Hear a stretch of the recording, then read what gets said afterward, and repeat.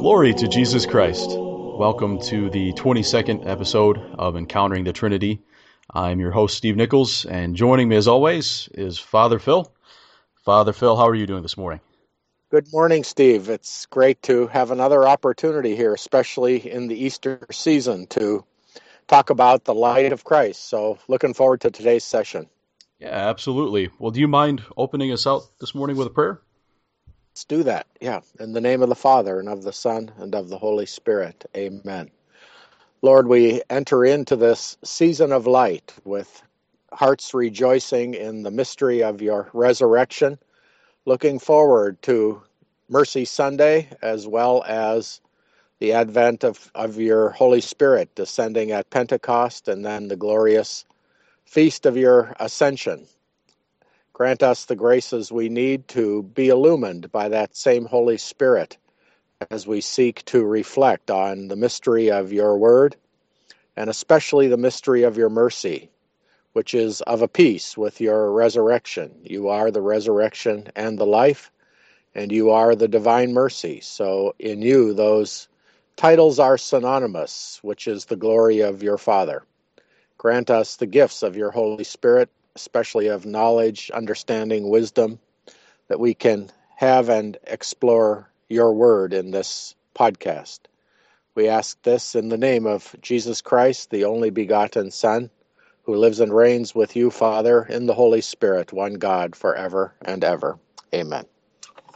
Amen. Well, it is the octave of Easter, and Divine Mercy Sunday is almost upon us, Father Phil. And I just would like to read, I guess, at the outset of our podcast, two scriptures.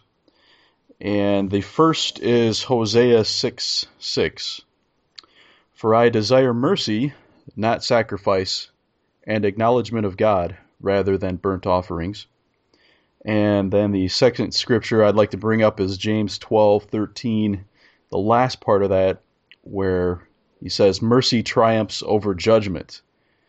And one thing I'd like to just say at the outset, Father Phil, I think you can attest to this just as much as I can, is that mercy is, at least for us in our fallen state, even though we've entered into Christ through the mysteries, is still quite a challenge. There's nothing, I think the fallen part of me, the side that's still broken, would rather have than judgment and justice done. And yes, God, take them out, wipe them out, all of them, and let's do away with that. And yet there's this still quiet voice that says mercy, this whisper of the Holy Spirit that says forgive. And it can be just so infuriating at times, the fact that God wants me to show mercy, but I don't. And what's going on here? And I just think it's such an awesome thing that our Lord shows us on the cross, that this is mercy right here, Steve. This is what it is. Even to death, you need to lay your life down for your brothers and sisters and forgive. And just wondering if we could talk a little bit today about mercy and just the beauty of what we're celebrating this Sunday in the Latin Rite. Yeah, Divine Mercy Sunday, is a relatively new feast in the Western Catholic Church, and it was Saint Faustina, now Saint Faustina, Blessed Faustina. I think she was canonized by John Paul II, one of her own native land being the same as his, the great land of Poland, that bastion of Western Catholicism that's right on the verge of the East as well. And Steve, the Eastern Church, as we were talking about prior to the podcast, has such a different, more light-filled, resurrection-oriented view of the Trinity as well as the purpose of the Incarnation than the one that we have absorbed and assimilated in the West here.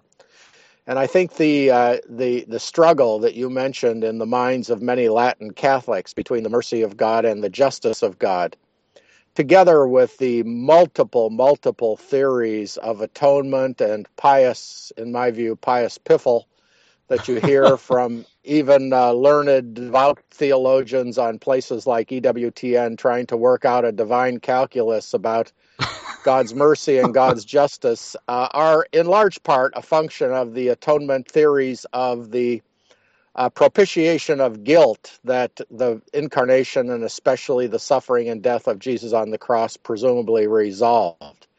And while I'm caricaturing this, obviously, and poking fun at it at one level, and even though there is a certain truth in it, even for the early church fathers, the entire patristic tradition and the tradition in the East today has never for a minute has suffered with the dilemma as you stated it earlier, and as many of us have wondered about how can God be merciful and just at the same time. And basically, when you think of God or the divine economy in those terms, guilt-based, guilt-ridden, and atonement-oriented, you're thinking of it in largely a juridical or legalistic forensic model.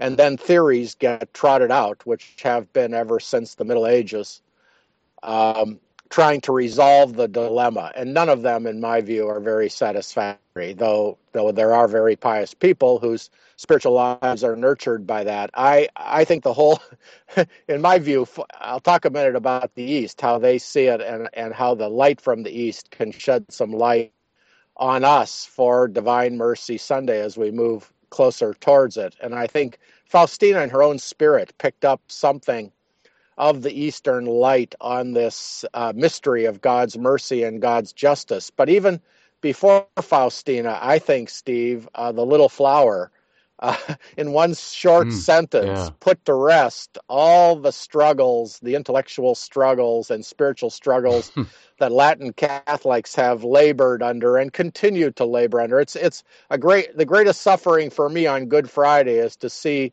well-intentioned Catholics still carrying the artificial cross of false atonement theories and buried under individualized guilt that actually obscures them from the mercy of Christ that was flowing freely on the cross, not as kind of a stoic expiation of a presumed angry Father in heaven, but for something that's something far more mysteriously beautiful than theories of atonement can capture. But let's not go down that dark and dreary road here in this podcast. The little flower said, they said, aren't you afraid of, because she talked so much about God's lifting her up. She compared getting into the arms of the Father, the merciful Father, as being on an elevator or a lift, as they called it in England, and being taken straight up without walking a step on her own. You know, the theory of she was a victim, but she was a victim to divine mercy, not to divine justice. She didn't have a masochistic bone in her body, which is actually what a lot of Catholic theology is. A lot of masochism is disguised as Catholic atonement theology. But in any event, the little flower said, they ask her, aren't you afraid? You emphasize God's mercy so much. Aren't you also afraid of his justice? She says, absolutely not. She said, his justice is his mercy. Yeah, He exactly. cannot not be merciful. And let me say, even from a Western Catholic standpoint, certainly from a biblical standpoint, certainly from a Pauline standpoint, where most of these atonement theories on whether it's the kind of justification theory that involves reparation for sins through penitential practices in the Catholic Church, or the imputed righteousness and those theories of atonement that got reworked and reconfigured by Calvin and Luther, all of them deal with the biblical concept of justice or justification. And similarly, they all misunderstand the biblical meaning of justification. And let me just say a word about that, and then we'll move on to what the divine mercy actually is. And the reason why Therese, without knowing what I'm about to say, It was her intuition of this that allowed her to say that God's mercy and God's justice are synonymous. And even while I say that, I'm so aware from my own theological studies of the concocted and convoluted theories of God's mercy and justice trying to work this out into a scholastic calculus. It's just, I mean, I'm still detoxing from that kind of thinking myself, and it's 40 years later, you know. Yeah. Forgive me. I'll go to confession this weekend to confess being a little harsher than I need to be on these systems, but that's just what they are. Balthazar threw them off. Benedict threw them off. I could quote you 100 passages from Pope Emeritus Benedict where he says, the theories of atonement are perfectly neat and totally wrong. But withstanding that for a minute, let me say a word. This was an enormous revelation to me, and it allowed me to see St. Paul as the apostle of divine mercy for the first time in my life. And this took place about, probably 10 to 12 years ago now. I never read Paul because I associated him with these theories of atonement, both Catholic and Protestant, that seemed absolutely nonsensical to me and still do, from every conceivable standpoint: historical, theological, spiritual, emotional, psychological, etc. But I read an article by a Protestant, actually, in the Interpreter's Dictionary of the Bible on God's justice and justification. And he said that righteousness, and in Hebrew, and I'm not a linguistic scholar, I know neither Hebrew nor Greek, but both in Greek and in Hebrew, the words for justice and righteousness are fairly synonymous. And a phrase that I have now begun to use in my attempts to both teach about this and preach about this is that righteousness is the English translation of the Hebrew and Greek words that convey this sense: being in right relationship with God. Okay, and when we talk about justice, God's justice or man's justification, what that means is being in right relationship, that is to say, being true and faithful to the portions of the covenant, the relationship between man and God, that each of the parties have committed to. You know, there's that curious line from, I think it's the second letter of Timothy, Paul's letter to Timothy, that if we are unfaithful, God remains faithful. And that does not mean that, as many Catholics and Christians interpret it to mean, that God remains benevolent in spite of himself. It means that God remains true to his own nature, which is the nature he revealed to Abraham. I will make you abundant, more abundant than the stars of the sky. God's very nature is to be in excess with his mercy, with his love, with his creative initiative. He cannot not do it. God can no sooner not be merciful and not create in abundance and in excess. Whatever he does is in excess. He cannot not do that any more than water cannot not run downhill. It's his very nature. And so faithfulness in the life of God is to be true to his own nature. And he cannot not do it. And so his fidelity to the covenant, his righteousness, consists in him keeping the promises that he made to Abraham, regardless of how the descendants of Abraham behave.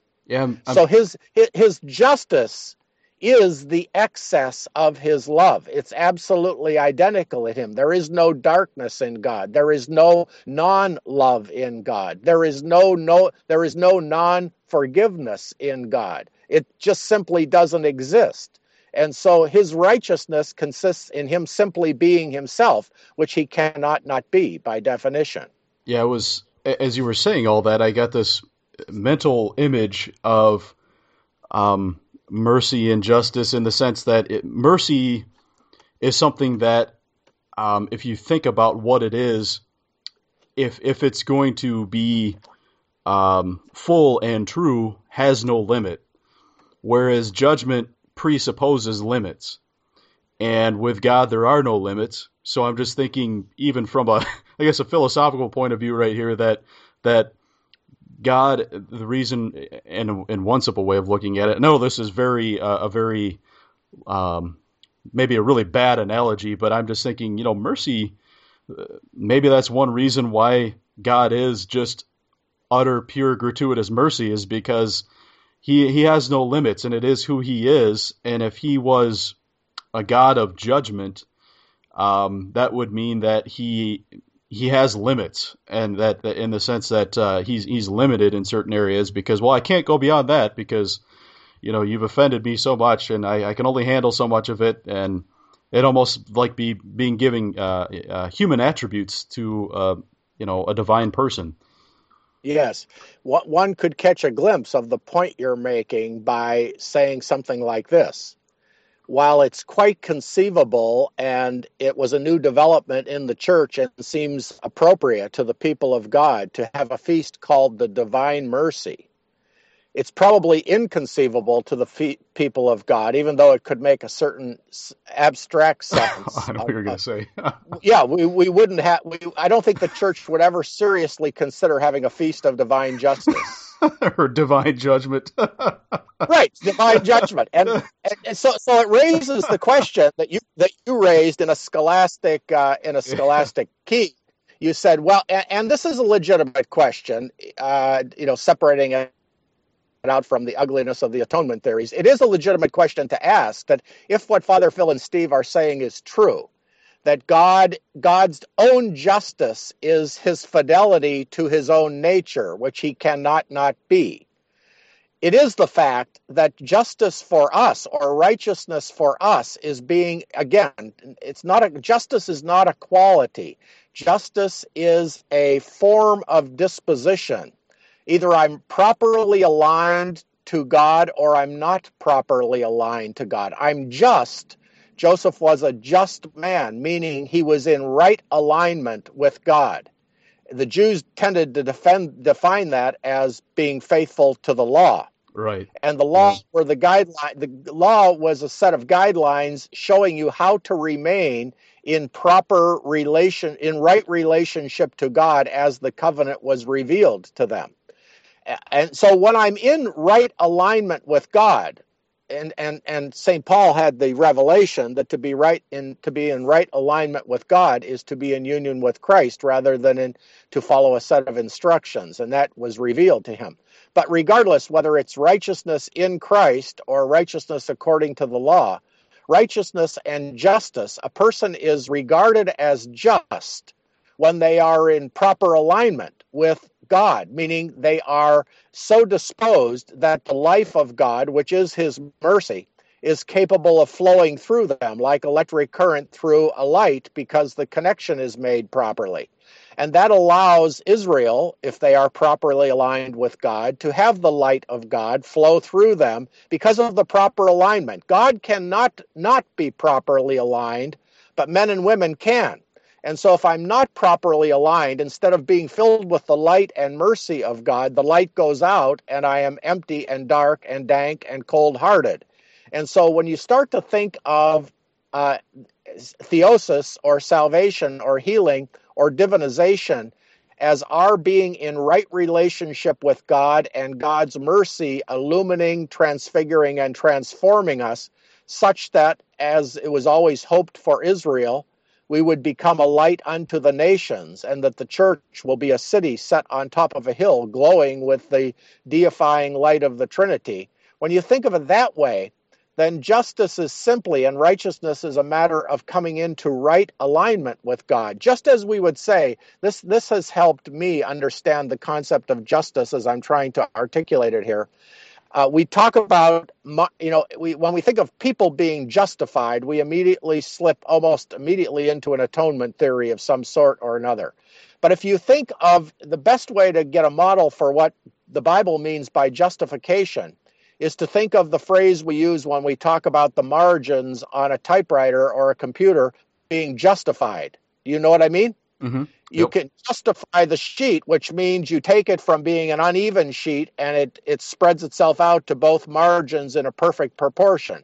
That means to be justified means to be properly aligned. So if you can take that computer image and apply that to our life in God, it means that we're not doing anything other than those behaviors and adopting no other attitudes and making no other moves outside of the lines that allow us to be properly aligned with God, such that his divine life can flow ever more excessively into us, and then we become many incarnations of his own incarnate mercy.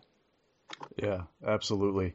Now, how do people go to hell? They go to hell not because there's another quality in God other than his mercy called justice, but it's because people are not just, meaning they are not justified, meaning they are not in right relationship with God, meaning they are not properly aligned to the Trinitarian life such that the eternal life, which is simply knowing the only true God and Jesus Christ, whom you have sent through the power of the Holy Spirit, that source is always flowing out into the world as a river of divine mercy. But if I'm not properly aligned to it, I am dead as a doornail, and I am already living in hell before I experience whatever extension of that fate happens to await me beyond the grave. Does that make sense? Yeah, and I think the first part of James 2, or the verse right before 2:13, it says, "Speak and act as those who are going to be judged by the law that gives freedom, because judgment without mercy will be shown to anyone who has not been merciful." And I think that kind of sums that up perfectly, because our refusal to accept God's mercy is what would condemn us, and Yes. and really that refusal, ultimately, I think the other side of that coin, because I think it has two sides to it. The one is refusing to accept it, but the other is to refuse to give it, because the both, it's really one and the same. Yeah, and that's right. And and in the terms I was using, either one of them moves me out of proper relationship with the Trinity, and there leaves me eternally dead. It leaves me dead, and that deadness could continue on for eternity if I don't find a way through God's grace of getting back into proper alignment with him.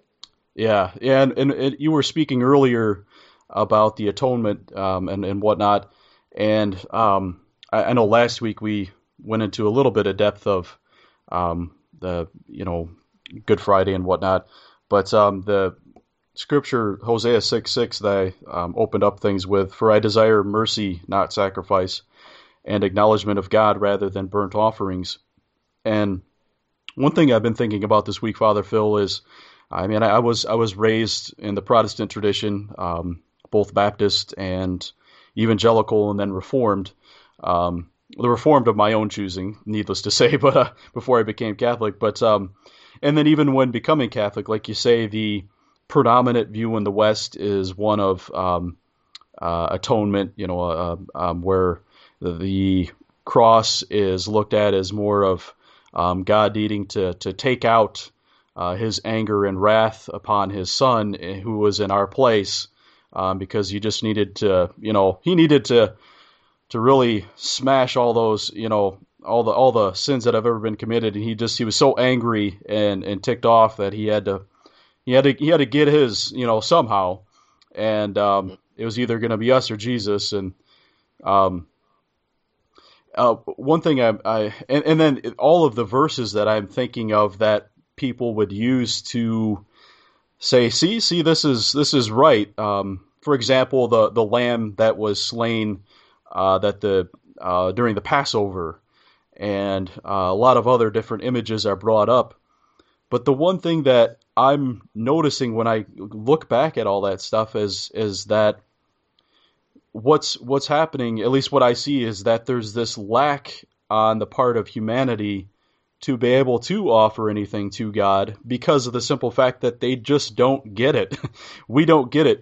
God wants mercy, not sacrifice. And so that's why he always provides something previous to Jesus, his only begotten Son, because he's saying, "I will provide, I will provide, I will provide," and then in the culmination of all of that is when he does send his only begotten, and he does provide, but his provision is one of mercy. It's like he's trying to say the whole time is it's a sacrifice, you getting yours, you being able to say, "Ha, see, this guy did this, and so we get to do that to him now, and now we feel good about ourselves." And he's like, that's not what I ever wanted. I it's to show mercy, and so I don't know if you're getting where I'm trying to go with this, but there's a very different picture that is painted in Eastern Catholicism, the Eastern churches, than what has developed in the West. And subsequently, because of what developed in the West, basically that's one of the reasons I believe why the Reformation even happened, because they were, because of that fall, I guess you could say, or skewed view of some of these different doctrines. That's potentially at least one of the reasons why that even happened in the first place. Yeah, giving the Reformation the patristic benefit of the doubt. They were so sick and tired, as were many Catholics, of the scholasticization of the biblical faith, and they felt like many layers of scholastic varnish had been placed over the authentic historic Christianity, and were becoming an impediment theologically, an impediment to real contact with the risen Christ. Now, I'm really giving them the benefit of the doubt here, but they called it the Reformation because they in their best instincts were trying to return, as de Lubac and Balthasar and Benedict have been doing, and the whole purpose of Vatican II was to return to the sources, to get beneath the overlayers of Latin scholastic theology, to return to the tradition of the divine mercy and the communion with Christ that the East has never lost, but the early church was the fountainhead for. So yes, I think you're exactly right, Steve. That was the intent of the reformers. However, they had already been so co-opted by what a Lutheran theologian himself calls the introspective conscience of the West. Exactly. They had been so co-opted already by a kind of individualized, guilt-ridden, juridical model of how to relate to God because of centuries, basically starting right after Aquinas. People date the kind of the corruption of high medieval scholasticism around the 13th, 14th century, perhaps.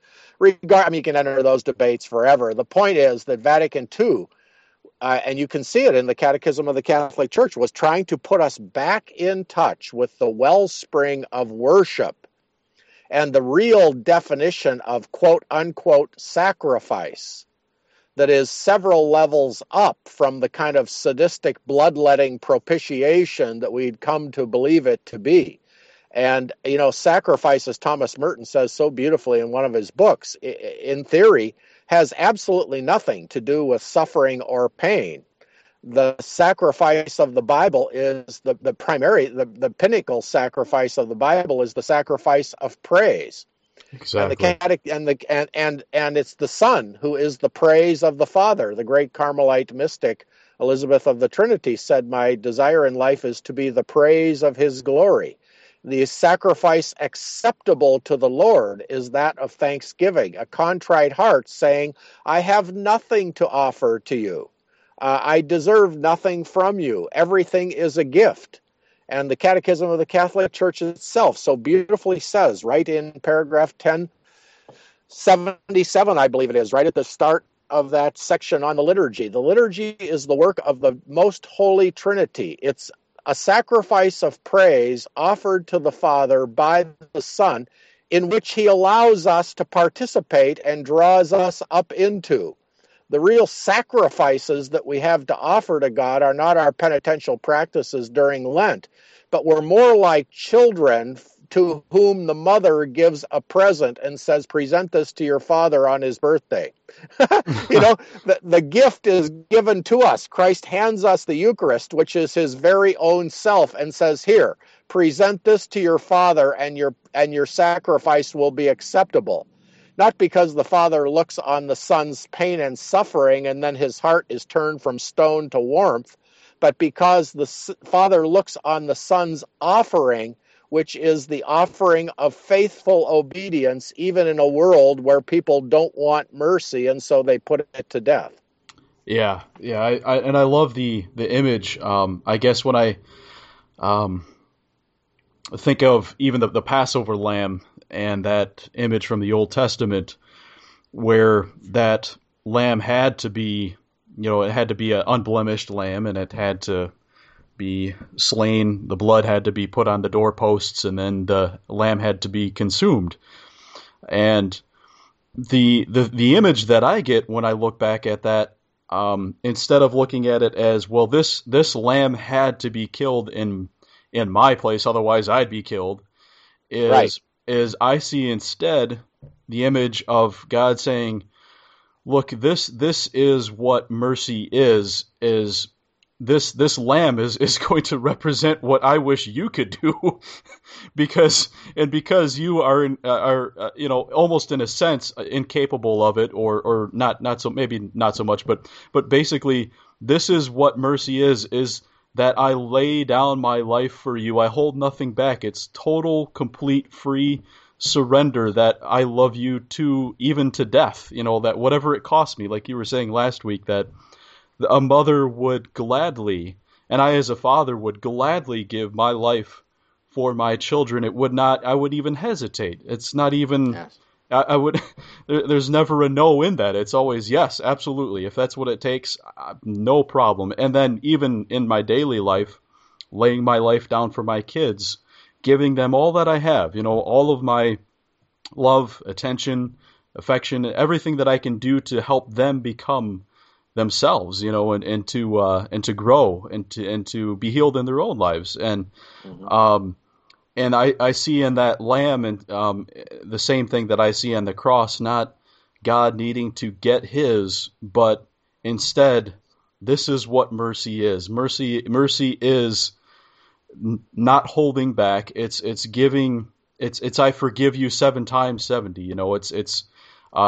It's limitless, and that's what I see. I don't see what others have read into it, unfortunately, like we've been saying, and I think it's that renewed image, that light of the east rising in the west, that will ultimately, I think, not only restore the glory of the Latin rite to its fullness, but also, I think, even with our Protestant friends, I think it will bring a lot of them back into communion with us. Yes. Even you're absolutely right. And if I can just rephrase briefly what you just said so well yourself, until if you take the image of the Lamb who is slain, as pictured there in Revelation 5:3 and other in 20, I think, and then the image of Christ crucified, until we learn how to apprehend and behold those images as icons rather than as photographs, we won't be able to get in touch with them as icons of the divine mercy, because even to this day, it's almost impossible, in my experience, for a Western Christian to not subconsciously or consciously imagine the Father as the slayer of the Lamb who is slain. And once that happens, the entire project of God's mercy is essentially undermined. What has to be seen instead is that those icons are an image of the excess, the openness, the forth flowing of what one Eastern Catholic bishop calls the wellspring of worship, the divine liturgy of the river flowing out from under the throne of the Lamb in the kingdom, which is the Holy Spirit and the entire abundance of God's grace. And the portals on the hands of Jesus, his 5 wounds, especially the blood and the water flowing from his side, are icons of the mercy of God, which is uncontainable in the body of God.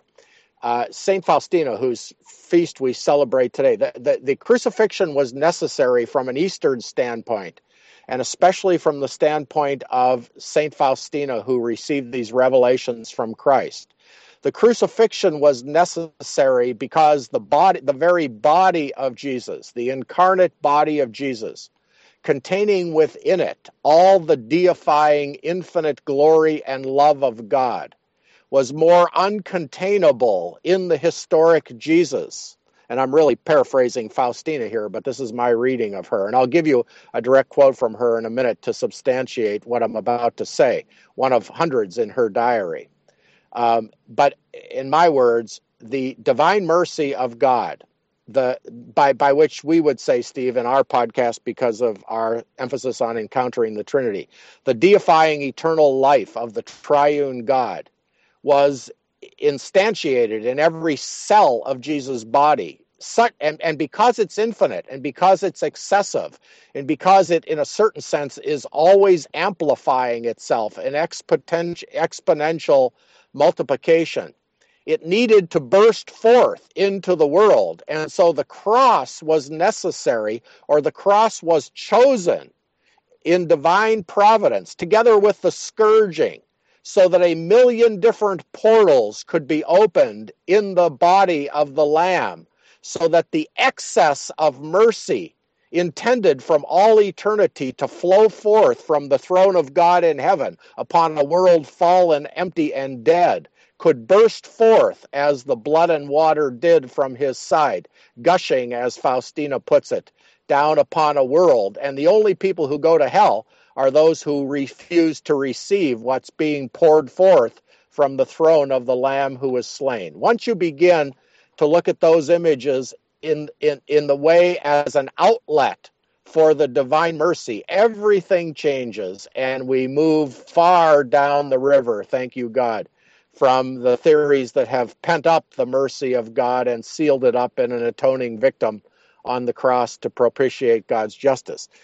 Here's the quote from Faustina. I mean, it's something similar to this. I'm recording in my car right now, so I don't have the copy right with me. But she says, Jesus says this to her: "My heart is burning with the flames of my divine mercy, and my greatest suffering is that I have nobody to release them upon except apostles like you, dear Faustina." And, he says that many, many times. That's where the image of the mother needing to express her milk always comes to mind to me. The very love needs an outlet. And I want to finish my remarks for this podcast by hearkening back to a quote that I may or may not have given on this podcast before, but it has become kind of the Rosetta Stone for me, Steve, of trying to stay in touch with this theophanic vision of the triune mercy driving everything and driving our theology as well, totally overwhelming and drowning the categories of scholastic thinking. And Irenaeus says this: "Since the one who has mercy," he uses the phrase, "since the one who saves," Jesus, but I'm going to change it in light of this Sunday, to the one who since the one who is mercy already existed from all eternity in the Trinity, it was necessary that those who stand in need of mercy should be created, so that the one who is mercy would have someone to be merciful to. The exact quote from Irenaeus is, "Since the one who saves already existed, it was necessary that those who would need to be saved should be created, that the one who saves should not exist in vain." It is my firm conviction that if the vision that enabled Irenaeus and many other church fathers to think of the priority of God's mercy in that way, and even our sinfulness, as the little flower and Faustina said, actually permitted and perhaps even created in the way we are by God, so that we, in our own sinfulness, would be outlets for his divine mercy. Once that vision begins to catch hold of us, we'll never be afraid, even in our sinfulness, to approach the throne of God. And we'll realize that even our injustice can redound to his greater honor and glory by furnishing him with an opportunity to unleash his pent-up divine mercy, which is his very nature and his own self-same righteousness. Amen. And I would just like to finish by saying, quoting James 12:13 there, mercy triumphs over judgment. Our Lord triumphs over the evil one is another way of reading that. And Hallelujah. yes, hallelujah. Um, for our listeners, we can be found at encounteringthetrinity.com, and from there you can find links to our Twitter feed, our Facebook account. Also, we can be found on iTunes. Perhaps that's how you're listening to us today. If not, maybe you're listening on the website itself and you're thinking, oh man, if only these guys were in iTunes so I could listen on my iPod or iPhone. Well, you're in luck. Believe it or not, we are on iTunes. And so you can subscribe to us there, and you can find us at Encountering the Trinity on iTunes. And if you don't mind, if you're listening today and you are on the iTunes store by chance, if you don't mind giving us a rating or leaving a comment, sending us an email as well. We'd love to answer any questions or comments that you might have for Father Phil or myself. And Father Phil, do you mind closing us out with a prayer today? No, absolutely not. As always, my favorite prayer, often to begin or end a podcast, is the great doxology, the hymn of the cherubim and seraphim. Glory be. Shall we say that? Glory be to the Father, and to the Son, and and to to the the Holy Holy Spirit, Spirit, as as it it was was in in the the beginning, beginning, is now, and ever and shall ever be, shall be, world world without without end. end. Amen. Amen. Hallelujah. Hallelujah.